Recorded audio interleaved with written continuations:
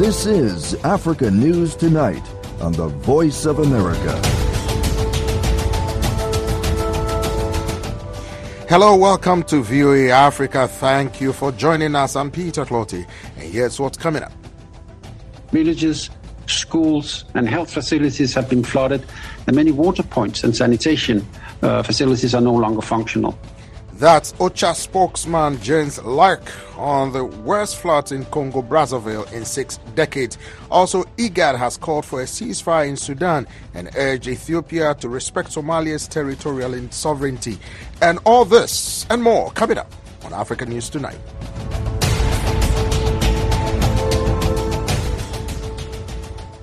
The United Nations reports more than 350,000 people have been devastated by the worst floods to hit Congo Brazzaville in 6 decades and urgently need humanitarian assistance. Lisa Schlein reports for VOA from Geneva. Official government figures put the death toll at 23, with 6,178 recorded displacements. The UN Office for the Coordination of Humanitarian Affairs says it expects these figures to increase as UN and other agencies gain access to flooded areas. OCHA spokesman Jens Laerke says a total of 1.8 million people are affected by this flood disaster. He says gaining access to them is a challenge because the heavy flooding has caused severe damage to much of the infrastructure. He says many villages only can be reached by boat or canoe. He says the floods have left local communities without shelter or access to primary health services. Villages, schools, and health facilities have been flooded, and many water points and sanitation facilities are no longer functional. There's limited or no access to clean drinking water or sanitation in the worst affected areas, and that is in the central and north of the country. Some 27,000 children are out of school. Extreme rainfall since October has caused the banks around the Ubangi River, a tributary to the Congo River, to burst. The government declared a flood emergency on December 29th. Laerke says UN agencies and the government have developed a response plan with a budget of some $26 million. Priority needs, he says, include shelter, food, nutrition, health, and water, sanitation, and hygiene. But that's just the immediate response. The floods could also have longer-term consequences. Our initial assessment estimates that 2,300 hectares of cultivated land have been flooded, which raises concern that means to produce food, for example, fruit trees and fishing gear, has been destroyed and livestock has perished. Laerke says the UN has released $3 million from its emergency fund to provide immediate aid to 270,000 people in dire straits. These catastrophic events were not unexpected. In its seasonal forecast for October, November, December, the World Meteorological Organization predicted exceptionally heavy rainfall because of the El Niño phenomenon. The UN Weather Agency says lives could have been saved and the extent of damage could have been lessened had early warning systems been in place. However, it notes building such a system takes money, which the country does not have. Lisa Schlein for VOA News, Geneva. A report by the Russian newspaper Vedomosti says Russia is preparing to launch a new military force in Africa dubbed the African Legion, which will replace the controversial Wagner group of mercenaries. Sources close to the Russian Ministry of Defense say the African Legion will be activated this summer and will operate in 5 African countries: Burkina Faso, Libya, Mali, the Central African Republic, and Niger. According to the U.S. State Department, the African Legion is planning to carry out large-scale military operations on the continent to counteract Western influences. VOA senior analyst Mohammed El-Shinawi discussed this development with David DeRoche, associate professor at the National Defense University. Well, this is basically an effort to get the benefits of the Wagner Group without the drawbacks. So the Wagner Group initially operated sort of below the table. The Russian government denied that it was part of Russia. They said, oh no, this is just an independent group. But of course, you saw the problems with that independence when the Wagner Group broke with the Russian MOD. So in spite of the fact that the Wagner Group was not too effective in Ukraine, it was a lucrative and militarily effective force in most of Africa. So Russia doesn't want to give that capability up, so they're trying to reconstitute it in a way that's easier to control. The sources said the African Legion will be directly subordinate to the Ministry of Defense. Russia created the African Legion to replace the Wagner Group, which faced, as you said, legal and political challenges for its activities in Africa. Would that change give some legitimacy to Russian military presence in Africa? I don't think so. So I think that what this is trying to do is to recruit a high level of potential soldier to conduct operations in Africa. The challenge here is going to be that we've seen, the Russian manpower shortages in Ukraine where people aren't really eager to serve. I think that what may happen with an MOD affiliated group is that people may join up thinking they're going to go to Mali, which is, relatively low intensity conflict, and then find somebody saying, well, this is an MOD element. You're going to go to Ukraine. They're having a hard time getting manpower for. So there is a potential problem with this. But again, the primary concern from driving Russia, I believe, is their desire to have a force that is more deployable than regular Russian military and has a high level of capability, as Wagner Group did, but without the independence of Wagner Group. Russia had clear economic and strategic motives for its involvement in Africa, such as securing mineral resources, expanding its influence, undermining Western interests, and promoting authoritarianism. How could the U.S. help African countries who see Russian military involvement as a threat to peace and security in the continent? Yeah, this is a good question. So the countries that Wagner Group is operating in are either failed states or they're states that have undergone coups. They're basically dictatorships. So it's really hard to see how the United States and other like-minded partners and allies are going to be able to engage. For example, in Mali, you had a significant UN and French-run assistance mission for years that was trying to operate, a counterinsurgency against Islamist guerrillas. When the Wagner Group goes in after the expulsion of the French and UN forces, what we've seen are basically massacres of different tribes. I don't know how. It's a real challenge because I don't think that there is both the will or the capability to engage in these regimes, they're extremely questionable. And their commitment to the goals that Western countries have, in terms of good governance, those are not quite there. It seems like they're trying to win the insurgency by killing their way out of it, and that very rarely happens successfully. That was David Desroches, Associate Professor at the National Defense University, speaking with VOA Senior Analyst Mohammed El-Shinawi.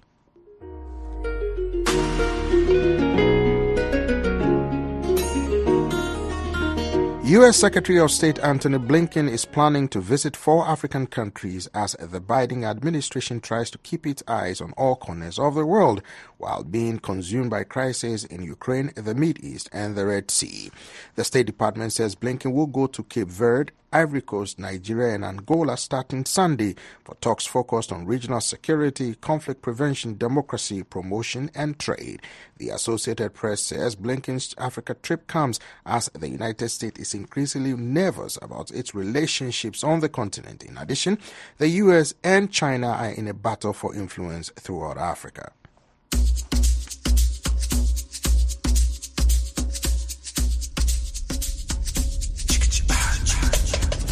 The ongoing African Nations Cup, or AFCON, underway in Ivory Coast is generating lots of talking points among soccer enthusiasts across the continent. It comes after host Ivory Coast lost by a goal to Nigeria. Egypt was held to a 2-2 draw with Ghana. Liverpool's Mohammed Salah got injured during the match between the Pharaohs of Egypt and the Black Stars of Ghana. VOA's Mokbil Yabaro joins us live from Abidjan to give us the latest developments. Hello, Mokbil. Hello, Peter. How are you doing? I'm well, thank you. And how are you? What games are we coming up this evening? Are we looking at? So at the moment, Cape Verde and Mozambique just finished out. Cape Verde won decisively 3-0, and they are at the top of their group. It's very interesting, when you see a small team or a small country, small island country like Cape Verde, and you think to yourself, they're in a group with Egypt and Ghana, but they've played 2 games and they've won both games. They beat Ghana, and now they beat Mozambique. They play Egypt in their next game, but because they have 6 points, they are through automatically to the next round. Also, we have in a little bit, a huge clash, Senegal versus Cameroon, two African giants. And at the very end of the night, it'll be Guinea versus Gambia. So those are the other two games for today. No more minnows in African football, right?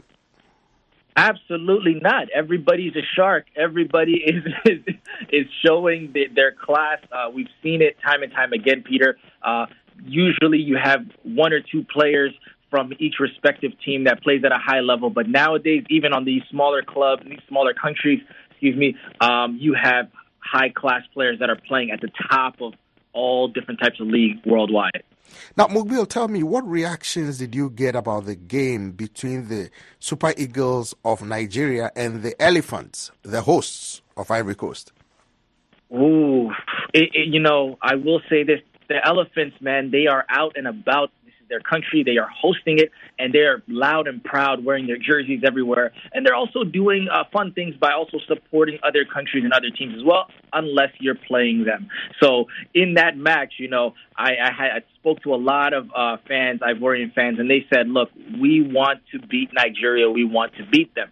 And post-game, they were not very happy about their score. They played relatively well. It was just that they just couldn't find the end of the net, and they're still missing their all-star striker, Sebastian Haller, who still is injured.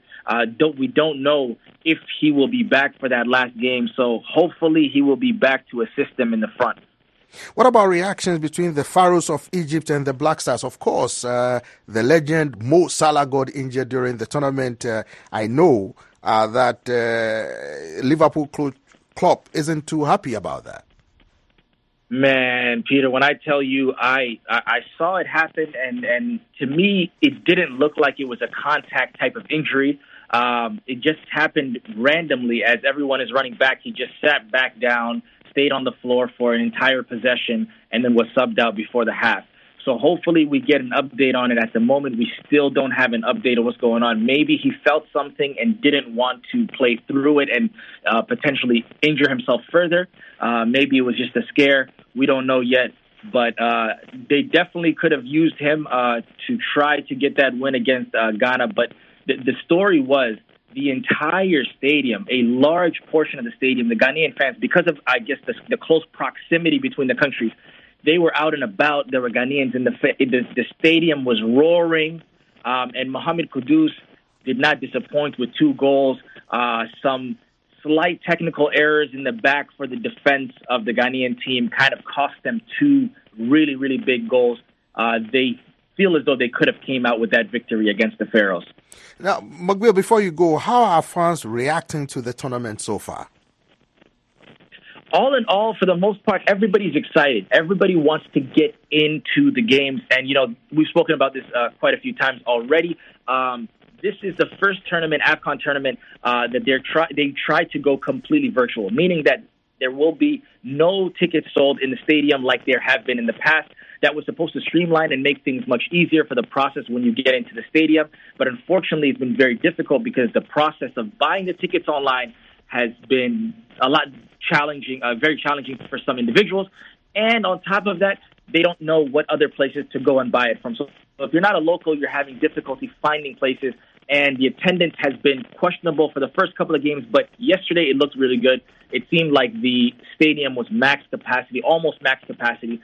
So I feel like everything is turning around into a more positive perspective for the fans. So hopefully fans are able to get into the games and enjoy them, because I'm sure these players also want to play in record numbers of African fans. Thank you very much, Mugbil. That's VOA's Mugbil Yabro, who is on a special assignment to cover the African Nations Cup in Ivory Coast.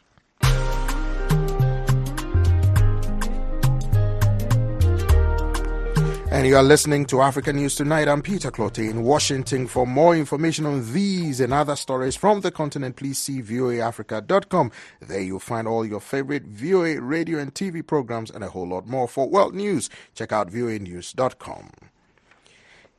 Intergovernmental Authority on Development heads of state have called for a ceasefire in Sudan and also urged Ethiopia to respect the territorial sovereignty of Somalia. The region has seen an escalation of tensions between Ethiopia and Somalia over a seaport agreement Ethiopia signed with the breakaway Somaliland region. Catherine Nambi reports from Kampala, Uganda. During the 42nd Assembly of Intergovernmental Authority on Development Summit in Kampala, IGAD heads of state called for an immediate halt to the conflict in Sudan, which began last April. In a joint communique, heads of state from Uganda, Djibouti, South Sudan and Kenya expressed readiness to foster dialogue between the warring parties in Sudan. Uganda's President Yoweri Museveni said the leaders agreed that the devastating conflict in Sudan, which has created a humanitarian crisis that has overflowed into neighboring countries, is unjustifiable. The war in Sudan, we describe it as an unjust war.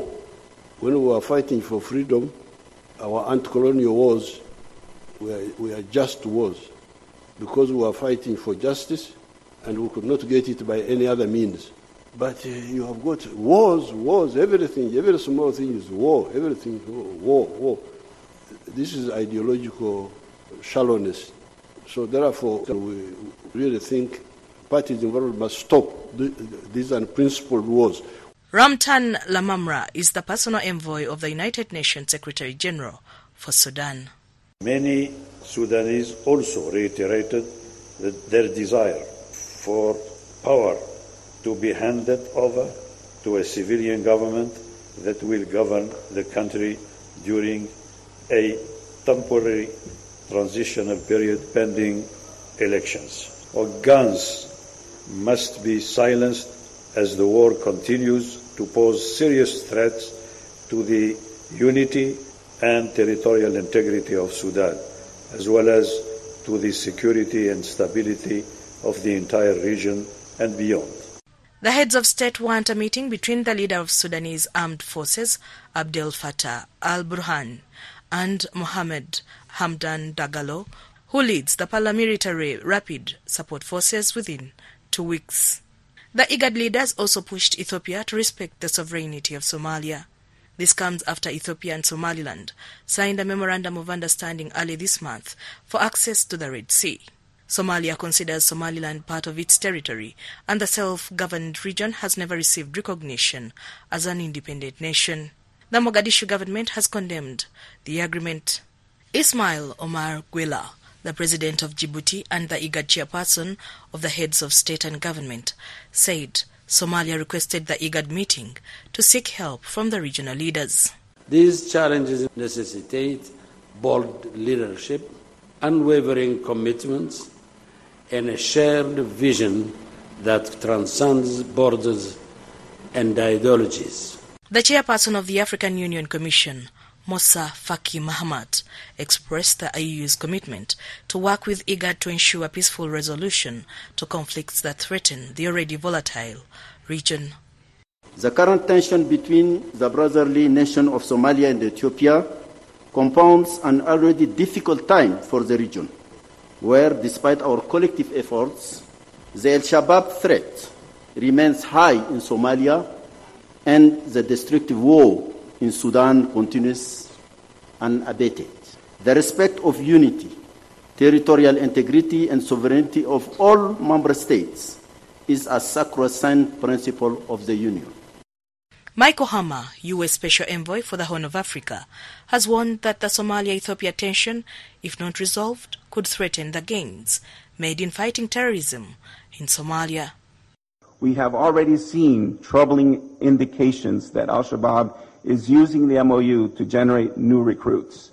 We urge both sides to avoid precipitous actions that could create opportunities for Al-Shabaab to expand its reach within Somalia and into Ethiopia. We believe that amid ongoing security and stability concerns throughout the Horn of Africa, it is critical for governments in the region to maintain working relationships and close dialogue with each other to address shared challenges. The IGAD meeting was held on the sidelines of the Non-Aligned Movement Leaders Summit this week in Kampala. Neither Sudan nor Ethiopia attended the meeting. This is Catherine Nambi for VOA News in Kampala. Since January 11th, Burundi has closed its land border with neighboring Rwanda, accusing it of harboring and supporting Burundian rebels. This measure has a direct impact on trade and travel between the Democratic Republic of Congo and Burundi. Zanem Neti Zaidi has more. In the eastern DRC's South Kivu province, many travelers often go between Bukavu and Bujumbura, the economic capital of Burundi, via Rwanda. This is the case of Shabani, a driver with Alpha Car Travel Agency, who has been making this journey regularly for over 5 years. He says his car often breaks down due to the poor state of the road in the DRC that he now has to use to reach Bujumbura. He says there used to be a lot of customers. There used to be from 10 to 15 vehicles leaving from Bukavu. But now, because of the closure of the border between Rwanda and Burundi, it's 3 or 4 vehicles. Their drivers are all afraid of the brutal road they now have to take. He says they sometimes spend the night on the road unintentionally, and that really causes a problem. Their customers are not really happy, and there are not many left. For Hippocrate Marume, a member of civil society working on development, peace and security issues in the region, the border closure between Burundi and Rwanda is a political decision that has not taken the interests of the people into account. He thinks this crisis should be an opportunity for the DRC government to think about the development of the country, which, in his view, is too dependent on other countries for supplies of basic necessities. He says, as a social actor, they are asking the government to start building the Bukavu-Ngomo road to enable their people to circulate freely, and also to enable the restoration of the economic flow between Bukavu and Burundi, so that what they earn through Burundi can keep being used for trade. Fazili Mubole, a DRC citizen, says the border closure is the result of a long diplomatic crisis between Burundi and Rwanda dating back to 2015, and it also affects neighboring countries which have not developed self-sufficiency like the DRC. He says today the Democratic Republic of Congo must understand that this crisis is a strong message reminding the Democratic Republic of Congo that it must be an independent state, a country that must develop the necessary mechanisms to be economically and socially independent. The provincial government of South Kivu is working to repair National Road number 5, which Congolese and Burundians use for trade without passing through Rwanda. For VOA Africa, I'm Zanem Neti Zaidi in Goma. Nigeria's former central bank governor Godwin Emefiele has pleaded not guilty to fraud charges that include obtaining $6.2 million in bank funds under false pretenses. The former Central Bank of Nigeria chief is the most high-profile official to face corruption charges under the administration of President Bola Tinubu.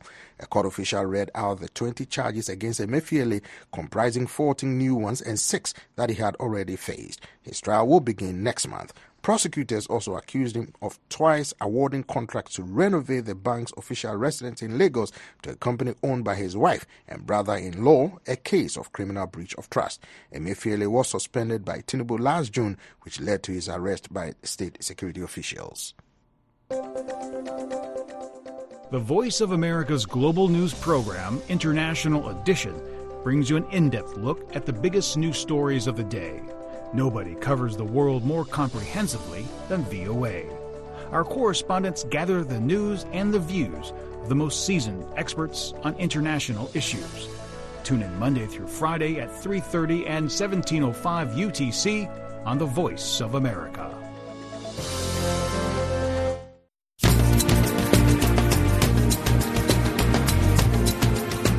And that wraps up this edition of African News Tonight. I'm Peter Clote in Washington. For all the latest development on the continent 24/7, visit our website at voaafrica.com. On behalf of our producer David Vandy and our engineer Cedric Franklin, thanks for choosing the Voice of America.